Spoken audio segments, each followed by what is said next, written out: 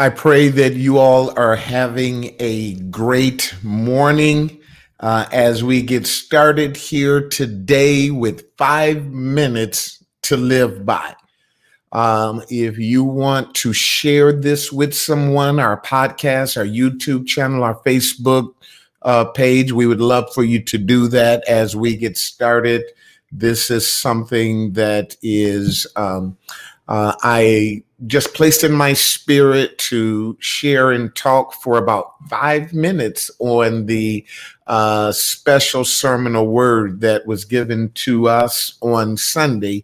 And today we have a great discussion that I believe is going to bless a lot of people. Actually, all this week, we're going to be talking about a plan for deception and betrayal.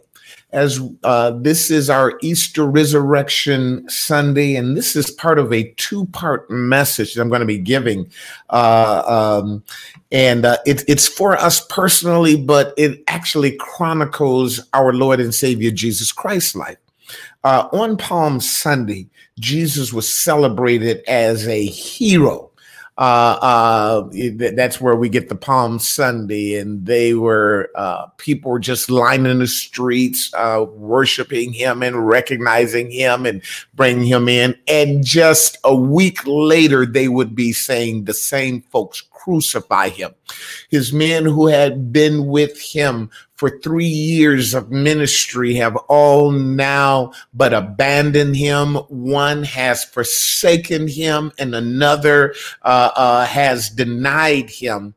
And this deals with something that we all have to go through, have already been through, will go through. You either have been through it, you're going to go through it, or you're coming out of it. And that is deception and betrayal. Matthew 24:10 is an interesting passage. It says this, "And then shall many be offended and shall betray one another and shall hate one another. And many false prophets shall rise and shall deceive many. And because iniquity shall abound, the love of many shall wax cold, but he that shall endure unto the end, the same shall be saved." Now, throughout this week, I'm going to be talking about this leading up to our Easter Resurrection service, where we're getting to part 2 of it. But this week, I'm going to be talking about 3 things: the deception of good intentions. I'm going to deal with that tomorrow. The deception of evil intentions the next day, and the salvation of God's intentions. But one thing that I want you to get today as we set this up for this week, and that's these just 5 minutes, I ain't got about 2.5 minutes left to go, is that deception and betrayal can be particularly excruciating and painful. The reason why is because by default, you can only be deceived and betrayed by those closest to you. You can't be deceived by somebody you already think is a crook or a trickster. You can't be betrayed by somebody you keep at a hand's distance because you don't trust them. But here's what David said: "Yea, my own familiar friend," familiar there means best friend, "in whom I trusted." That means, let me tell you how much he trusted him. He said, "which did eat at my table." Now remember this, everybody know you don't invite everybody to the house. Everybody don't eat at your table. You don't eat everybody's food, and everybody don't eat your food. You only eat folks' food who you trust. You go to a cook, you're like, who cooked this? Who cooked that? Oh, no, you ain't gonna just eat no stuff because you know why? Oh, y'all ain't working with me because you don't trust them. I don't know if you wash your hands. Jesus said to Judas, "Thou betrayest me with a kiss."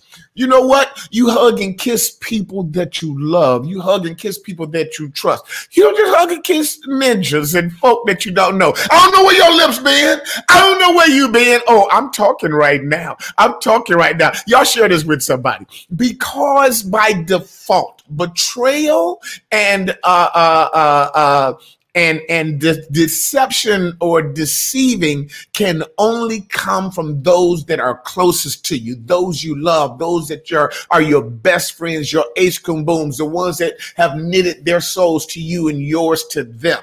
And tomorrow I'm going to talk about even how those close people can hurt you and betray you, even though it was not their intentions, and how you can hurt and betray them, even though it was not your intentions. We call this the deception of good intentions. I'm going to dig into that tomorrow. But one thing that I want everybody to know now, but before I finish, because the next day we're going to say how then this deception then leads to the rise of false prophets and false pastors and false teachers and folks who are like vultures who swoop in to pick at your dead carcass because they think you're dead. I'm coming. But y'all got to stay right here. You got to stay right here. The most important thing I want you to get is that last verse, which he says, but he that endureth to the end, the same shall be saved.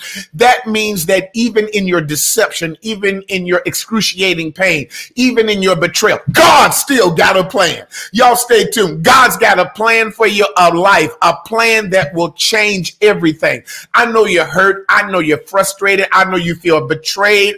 I know it looks like it's going to get even worse before it gets better. But even in that, God still got a plan. Baby, I got a plan to save you. They had a plan to destroy you, but I got a plan to save you. They had a plan to steal, kill, and destroy. But I came that you might have life and that you might have it more abundantly. Y'all stay tuned. I can't give you but 5 minutes. That's what it's called. 5 minutes to live by. Don't just live life. Live a victorious life and have an amazing day. Y'all tell somebody about this, share it, go to the podcast and let someone know.